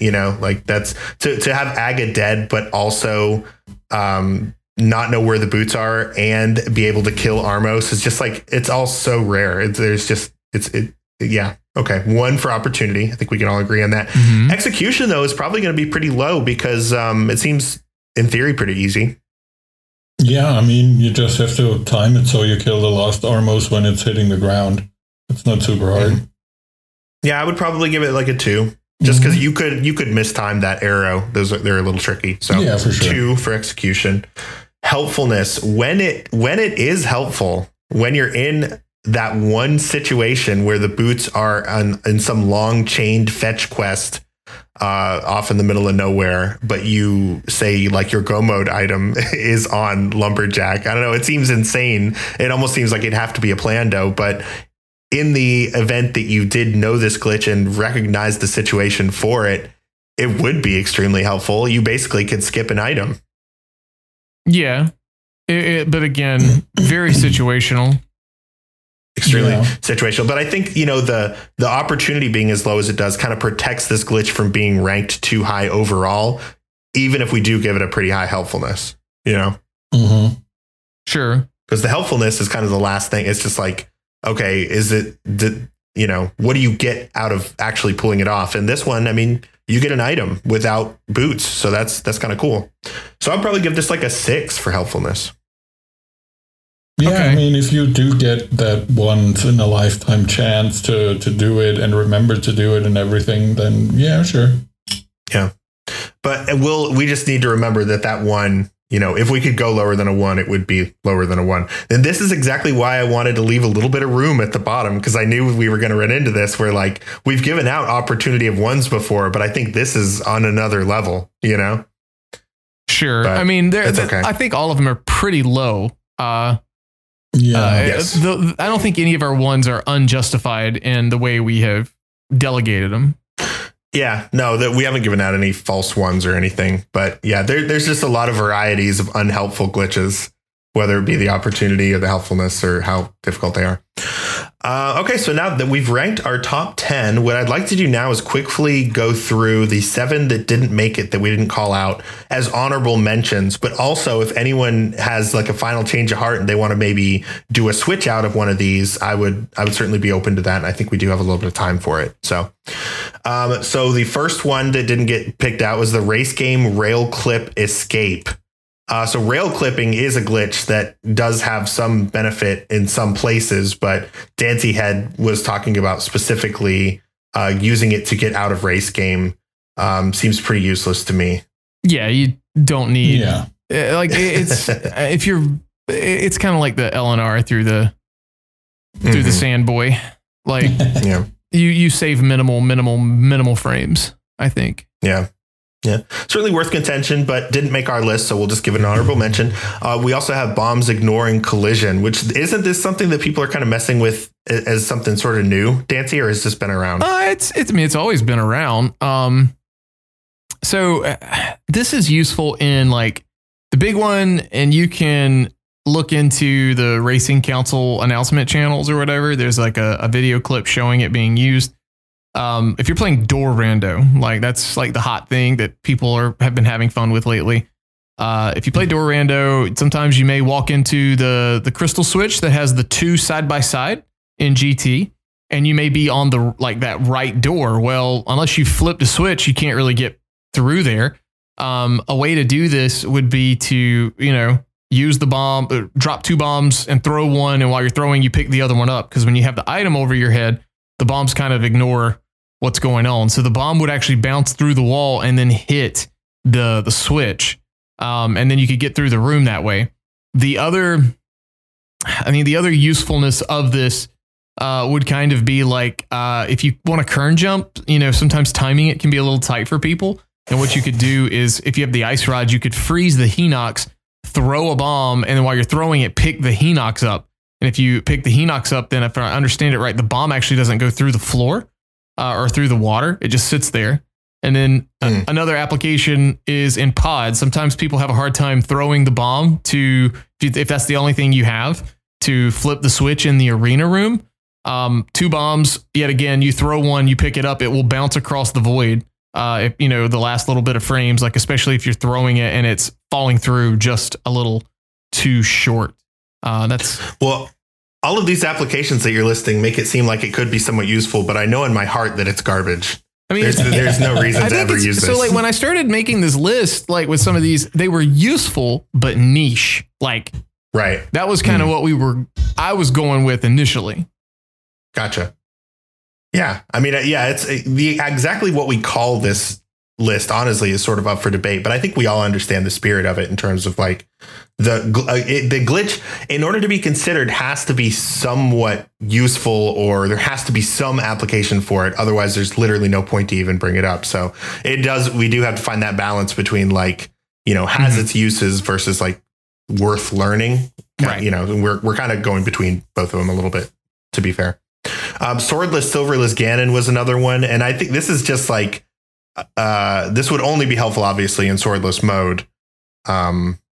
Ask anybody. More of a tactic, I guess. I was going to say, ask anyone how useful it was when they lost to Andy in ladder, or a mystery race, basically a mystery race, where it was swordless, because that's happened to me in the mystery tournament, and that's happened, I know, to multiple people in like a mystery ladder race. So it's niche. It's useful. Is it worth learning? That your mileage may vary. Depends on what you enjoy doing as far as playing. Yeah. That's another one I think with execution that's high, because there's no doubt that it's difficult. That's a 10, because you have one frame kind of to hit of the reasons, I think, or something like that.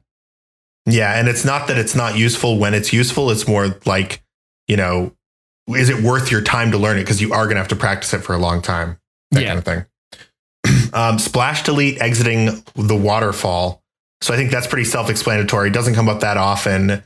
But, sometimes you might need it for entrance, really, is kind of the thing that you were saying when you added this, right? Yeah, it's been talked a lot because of the entrance tournament going on with cross keys. Scholzer actually has come up with a setup to get out of it. If you wanted to fake flipper again, or like, I guess fake flipper, if you want to call it the splash delete, I guess is the better way to put it. Sorry, my brain died. You need silvers for it. And basically the way he described it was you would shoot one in the wall, then you would place 2 bombs, and then you would shoot one downward. So like the sparkles are on the screen. And then when you jump down, you'll be in the fake flipper state. I have not tried that personally. That's just what I had saw was reported. So that's a pretty nifty trick. Yeah. You also brought a Fire Rod Double, aka Cold Stare damage duplication with Master Sword Beam, Cane Burst, or arrows. And honestly, I think the reason this one didn't get picked for our top 10 is because it's, you could make quite a few arguments for this being helpful, coming up frequently, and also not being that hard to do. So yeah, it would probably be pretty low on our list if we were to try to include it. Yeah. Cool. And then I wanted to include hovering just to make it one of the options, because I knew somebody very snarkily will be like, oh, glitches that are worth ignoring, you should have just said hovering and called it a day. And I just wanted to be like, look, if you look at the 3 categories that we're grading these by, yes, execution, sure, that's probably a 10.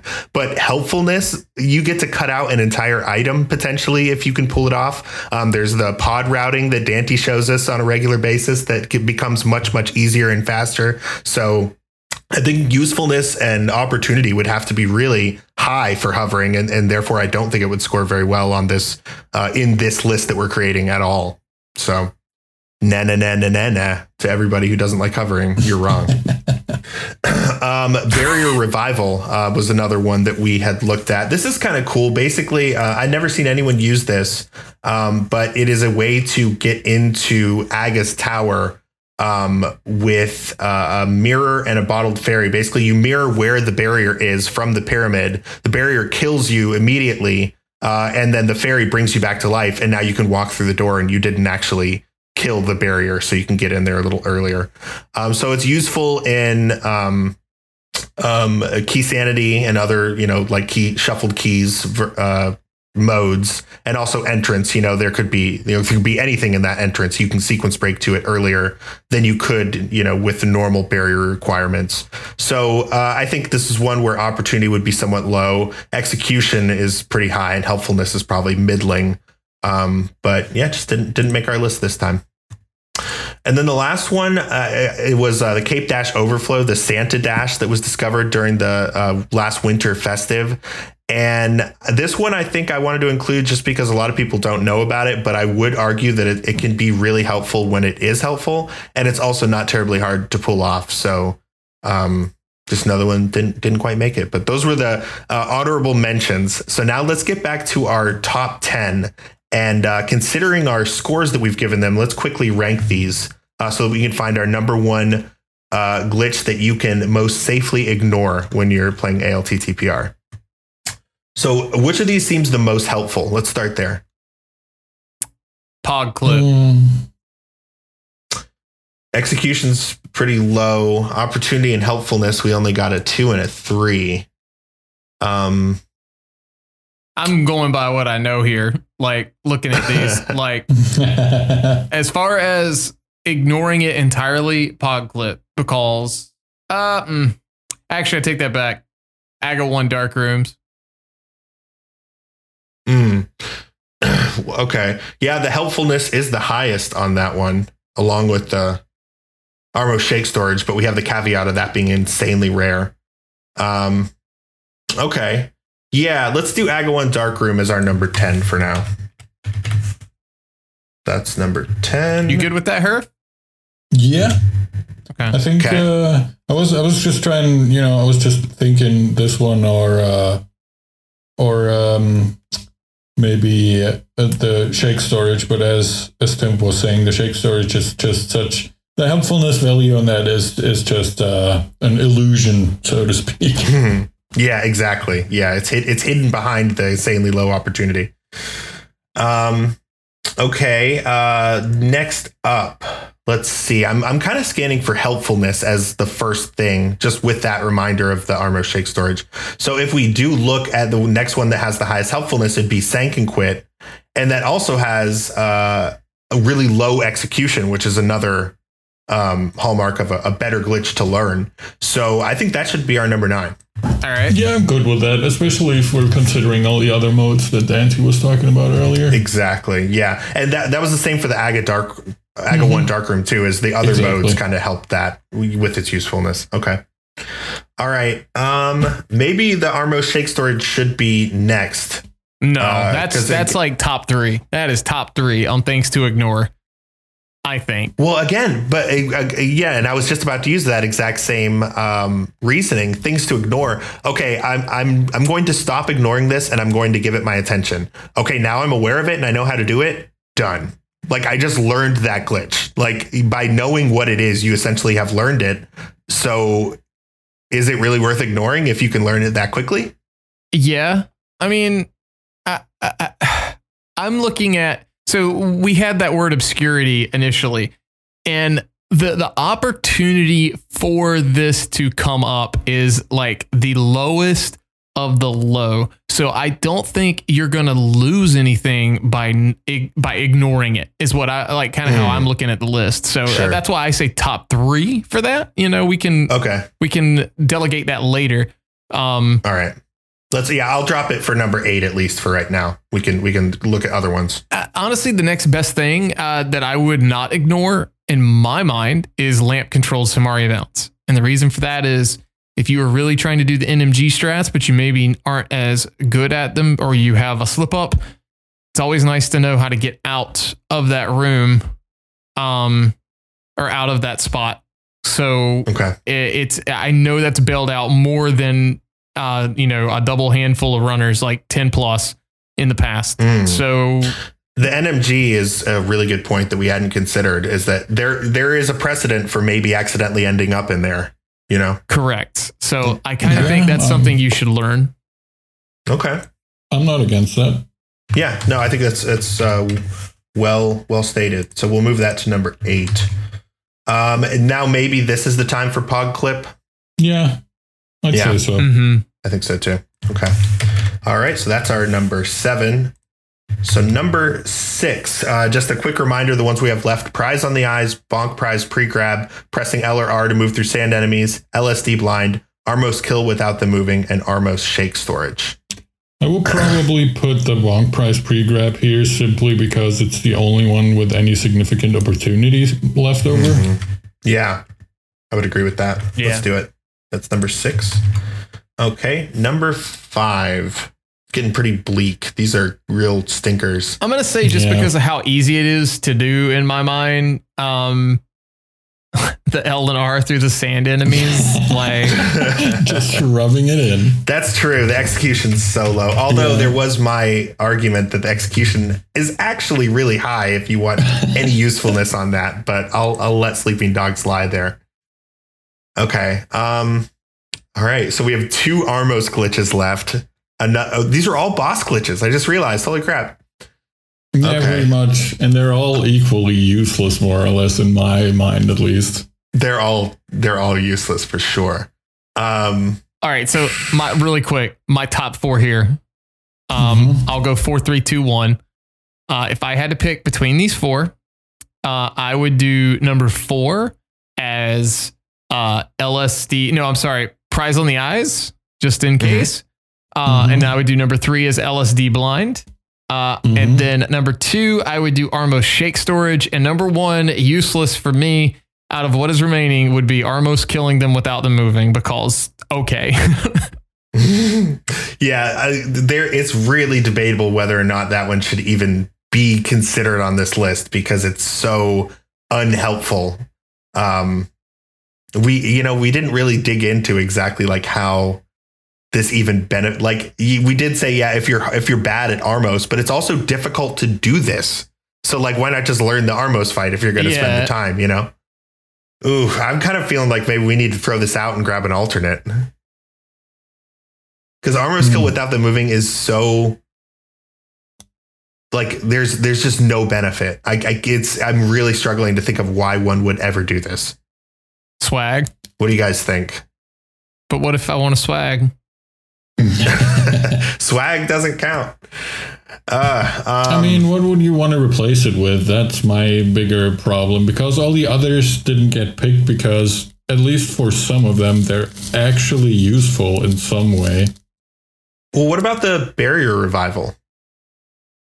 That comes up so, like, when are you really going to do that? It's like entrance and yeah, pretty much just like entrance. As far and as where it would rank on our top 4 that are left, I suppose it doesn't really matter, because yeah, Barrier Revival will probably be around at the same place. Yeah. Oof. Okay. Yeah, I'm gonna make the executive decision. I'm gonna get rid of Armos Kill without the moving, because it's just almost like not even it's like not even a trick. It's just like a thing that you can do, but there's no benefit. So I'm gonna bring in the Barrier Revival, and let's just do a quick, because we just talked about this a second ago. I'm gonna say execution is very low because you can just do it. In fact, I'm gonna give it a 1. Opportunity, this is going to be really, really high. High though, because it doesn't come up very often. It'd be like a 7.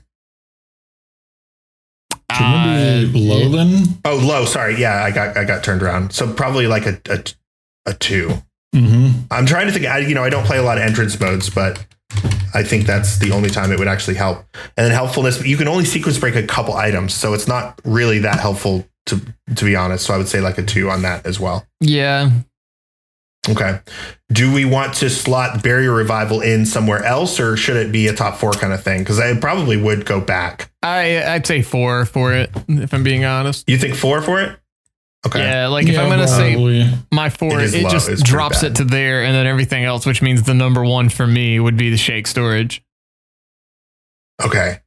I think that, like, based off what you said, because I'm still going to throw in the swag. You can LSD blind for some swag. Well, LSD blind, as we said, it does have one very, very weak reason to use it. I just kind of see LSD blind as being the number 1 for me. Armos Shake Storage, I think, would be my number 3. Herf, how are you feeling about this? I mean, I think number 3 is probably Prize on the Eyes for me, because at least, what we talked about earlier with the arrows or whatever, fairies, if you really have to take those into account. Yeah. So there's some usefulness there. And the other 2, I would still probably put Armos Shake Storage at 1, just because it will never come up in our lifetime ever. Dang. Okay. Well, y'all both have Armos Shake Storage as number 1. All right. With LSD blind, we have at least, a concrete example of how it can be helpful. And I'm sure somewhere in Rando's history, someone has used that to leave the blind room and not lose like 1 million hours. Yeah. But I don't think I've ever seen anyone do Armos Shake Storage anywhere ever. Okay. Wow. All right. So, I'm willing to give on this. You both have it as number 1. I can certainly understand your arguments, and I'm willing to agree to do that. So, our final list of the top 10 tricks in ALTTPR, you can safely ignore in this order. Number 10, AGA 1 Dark Rooms. Number 9, Sank and Quit. Number 8, Lamp Controlled Samaria Bounce. Number 7, Extended Auto Stairs, also known as the Pog Clip. Number 6, Bonk Prize Pre-Grab. Number 5, pressing L or R to move through sand enemies. Number 4, Barrier Revival. Number 3, Prize on the Eyes. Number 2, LSD Blind. And the number 1 most useless glitch in ALTTPR, Armos Shake Storage. Wow. Gentlemen, nice work. Thank you very much for going through that exercise with me and determining this just absolute list of garbage. Mm-hmm. So I think our job is done here. Let's go ahead and wrap it up. So no fetch questions. I actually had trouble opening our mailbox. So if someone has emailed us and we're not commenting on it, I apologize. There might be something weird with it. I will do some more research and see if I can just make sure everything's going okay. We probably don't have any. Is it the same mailbox that the other stuff goes to as well, right? It all goes to the same email address? I think our mailbox is fine because Cynics Bots is still spamming us like crazy. Yeah, we still get that. I've been trying to log in and okay, here it goes. It must have just been a thing that day. Yeah, probably. I'm just looking real quick to make sure we did it. There's a lot of spam and spam. Let's go. Read some spam. Do you not want to buy these pills?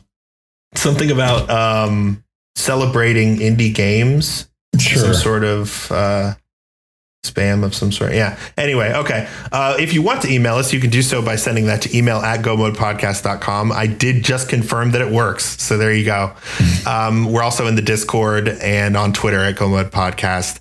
Dante, you can watch Play Rando at twitch.tv/DAAANTY.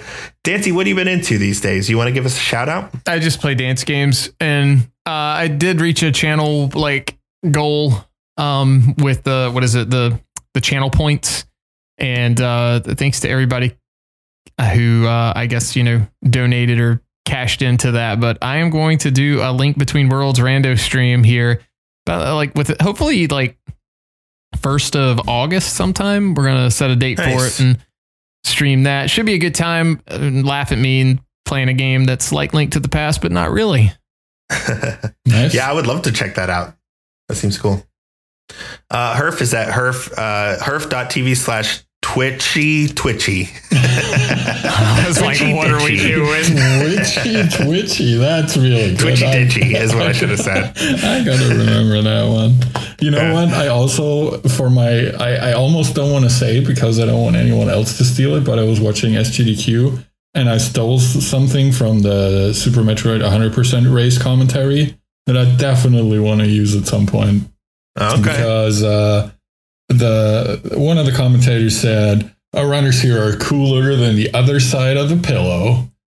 And I thought that was such a cool thing to say. I don't know why that got me so much, but I really want to slot that into my little commentary notebook. That's a quote from the great Stuart Scott from ESPN. Is that right? Yeah, he would describe when how they say a sports player has ice water in his veins. If he was doing commentary over the highlight reels for a game they were covering, or summarizing, he would just say, look at this guy hitting this shot cooler than the other side of the pillow. He would just throw those things in really subtly. And that I think that's probably where that guy got it from, if I'm being honest. He may have just heard it on the internet, but it's a fantastic saying. Yeah, well, when we did our sports episode, our league episode, we had on Fear, Fear and Sir Link-A-Lot. That was what Dante used as his intro. Oh yeah, I did. He said, "I'm cooler than the other side of the pillow, Dante." Ooh. Well, you can still use it. I think it's a good one to use. I've never thought about even trying to that would be a great summary. And I'm going to give an example, and then Herf's not going to be able to use it, but that'd be a perfect low percent boss fight where you're about to die and you clutch it out. Yeah, that'd be. Yeah, that's what I had in my mind as well. We'll see. First, I have to do commentary again, which isn't something that I really do much anymore. So we'll see. But yeah, that's it from me. Check out my channel on herfy.tv/twitchy ditchy or something. Twitchy ditchy. Yeah. And I'm at twitch.tv/Timp_. Recently did a joint stream along with Zero Nix. He took one of the tracks that I wrote for Timp.msu and was mastering it and mixing it. So that was super fun. Got it sounding real tasty. He said he's going to do more of those, and I'm very grateful to him for doing that. So in addition to my stream, check out his as well, because we'll hopefully be doing some more of those. And I also wanted to shout out, this is a very weird shout out, but so we have a Samsung TV, and we have, YouTube TV and Netflix and, all these services or whatever. But when you get a Samsung TV, it comes automatically with a bunch of Samsung TV channels that you get for free. And one of them we found is the Vivo. There's a series of Vivo channels, the people that do music videos. Oh. So now, just kind of by default on our TV at home, we have it set to the Vivo Pop music video channel. And it's been really cool. I feel a lot more like young and hip because I know all of these cool songs that are coming out, and some of them are actually pretty good. And, you know, music videos, I used to watch those all the time on like MTV and VH1, and it's been decades literally since I cared about a music video, but now I'm seeing a lot of the new ones coming out, and it's just really cool. So my shout out is specifically if you have a Samsung TV, go check to see if you have this channel. It's unedited too. It's great. It's like the way you would want them. And all the cursing in general. Yeah, all the cursing is intact, which is how I prefer my music, to be honest. And more generally, I guess I'm also just shouting out the concept of music videos. They're a lot of fun. I kind of forgot about them for a minute there, and I've been watching a lot lately, and it's a good time. I've got a big question for you. Mm-hmm. When temp.msu is done, are you going to make a music video of one of the tracks to drop with it? Oh man. Man, you got me thinking. You got me thinking that I probably should now. Maybe we can do something like with a randomizer seed and make a video out of that or something. That'd be fun. We shall see. Good suggestion. All right. Well, I guess that's it for us for this week. I wanted this to be a shorter one, and here we are coming right up on 2 hours. So there you go, everybody. GG's. Thanks for listening, everyone. We'll see you next time. For now, let's go ahead and mirror out.